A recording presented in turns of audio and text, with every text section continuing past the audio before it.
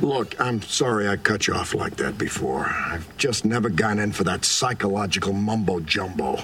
They show you a bunch of ink blots and ask you about your toilet habits. Oh, why does everything with you shrink start in the crotch? Okay, that's from Frasier. That's Frasier's dad talking to Frasier. And obviously that's not what normally goes on in therapy nowadays. Much more often we're doing cognitive therapy, which means that we teach you thinking skills. We teach you ways to think about a situation, to reframe it if you've got the wrong picture frame around it, new ideas, to get to the core of your own ideas that may be messing you up. And right before the break, I was talking with Anna. Anna, you're still there? Yeah.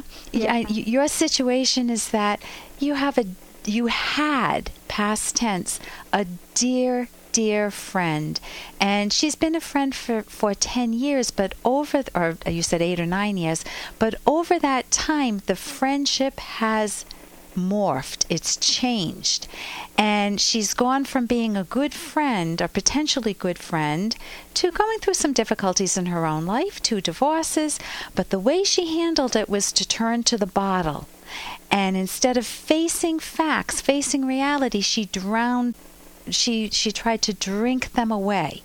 And she became aggressive. She's become even violent towards you. And you look at yourself as the helping person, and your goal in life is to turn her around, right? Yes. To rescue her. Yes. And you feel like a failure if you don't rescue her. Yes. And right before the break, I said what?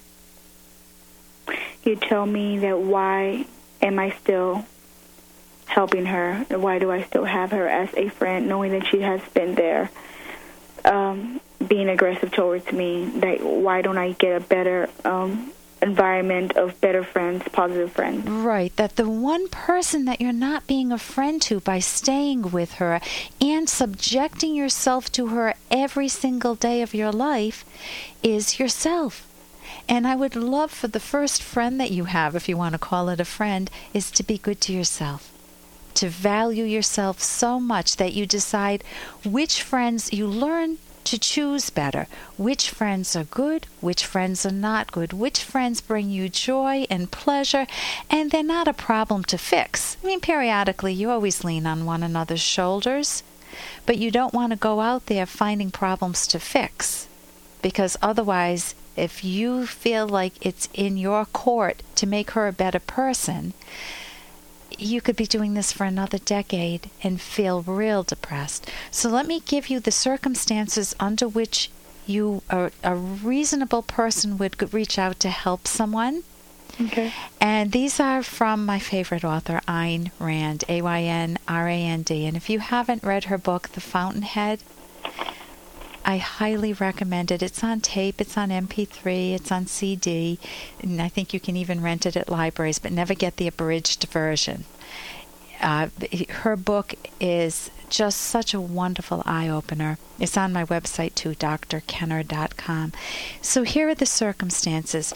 You help someone when it's through no fault of their own. Drugs and alcohol are their choices, aren't they? Yes. But if a person, for example, got in a car accident, and it wasn't because they were driving drunk at the wheel, it was an accident, and you love the person, it's a mother, a father, or a good friend, and you can go visit them at the hospital, bring them flowers, make chicken soup for them, you can help them out. That's loving. Or if they just had a baby, you want to help out, that's fine. The death of a loved one, you could help out. A house fire, a hurricane, that's very different from self-made difficulties. And you also only help a person out if it's not a chronic, lifelong thing. I mean, assuming it's not your kids, who are troubled, but if it's a chronic, when I say kids, meaning if you have a disabled kid, you're not going to just say, this is long term, so I'm out of here, honey. But if you have someone that's going to mooch off of you, who's going to use your kindness as a weapon against you to get money from you, to get help from you, to get sympathy that they haven't earned, that's not good. If it's just short range, they had a house fire, you help them get back on their feet, and then they buy a new house, they get back to a job or something. Or it's a hurricane, you help them out, and then they get back on their feet. If they're genuinely appreciative, then it's proper to help them out. Not feeling like you owe it to them, but they're genuinely thankful. Not groveling, but just thanks so much. I'm so glad you were here. If you value them, this should have been number one. If you value the person, it could even be neutral. It could be someone that's stuck in a snowstorm. But if it's somebody that's out to hurt you, drop them like a hot potato. And if this woman has threatened to kill you, and she's been violent, and she's very angry, you can just say sayonara to her. I mean, you don't even owe her an explanation, because she could explode and blow up at you. You've been her punching bag. How dare you, her punching bag, dare to leave her? Mm-hmm. Another is that you help a person when it's not a sacrifice on your part. So you can help. For example, if you don't have any money, and the little money you earn you put towards furthering your education, and she comes and she needs some money because she got in another car accident, she was drinking while intoxicated, and so you give her the money. You bail her out, you give her more money. No, you're throwing away your future. Choose yourself. It's your money. You don't need to be, you're not a sacrificial animal. It wouldn't be an animal anyway. And also, it's very nice when people want to reciprocate, and sometimes they can't pay you back in kind, meaning you lend them some money. They may not be able to pay you back in money right away, but they may help out with your house or help you with your kids or something like that. So those are the circumstances under which you help someone out. This author, Ayn Rand, who wrote The Fountainhead, she said, you need to make a fundamental decision in your mind. It's either one way or another. She said, those who grant sympathy to the guilty, your friend is guilty, she could do more for herself that she's not doing, or your soon-to-be ex-friend. She said, those who grant sympathy to the guilty grant none to the innocent. So you want to look for healthier friends, better friends, and cherish the friendships. Judge your friends accurately. You get to know people in layers, so you may find that someone who seems to be a friend turns out not to be a friend. So, now, what are your thoughts in listening to this, Anna? My thoughts is that I know what I have to do. It's just I know what I have to do, and I know I have no excuse why I should go back and talk to her or go back and help her. It's just I see something good in her. In the beginning, I saw something really good in her. I saw a person that I've known that was very positive and was a really, really, really good friend and was really helpful, and we were there for each other.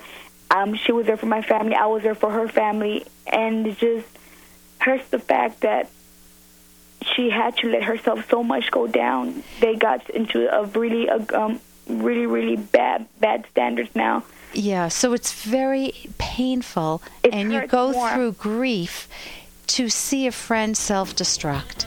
Yeah. So you can give me a call back and let me know how things go with this. Okay. It's really being good to yourself longer range, because you don't deserve to be in an abusive relationship. That's true. So, I agree with that. Yeah, so I wish you the best of luck with this.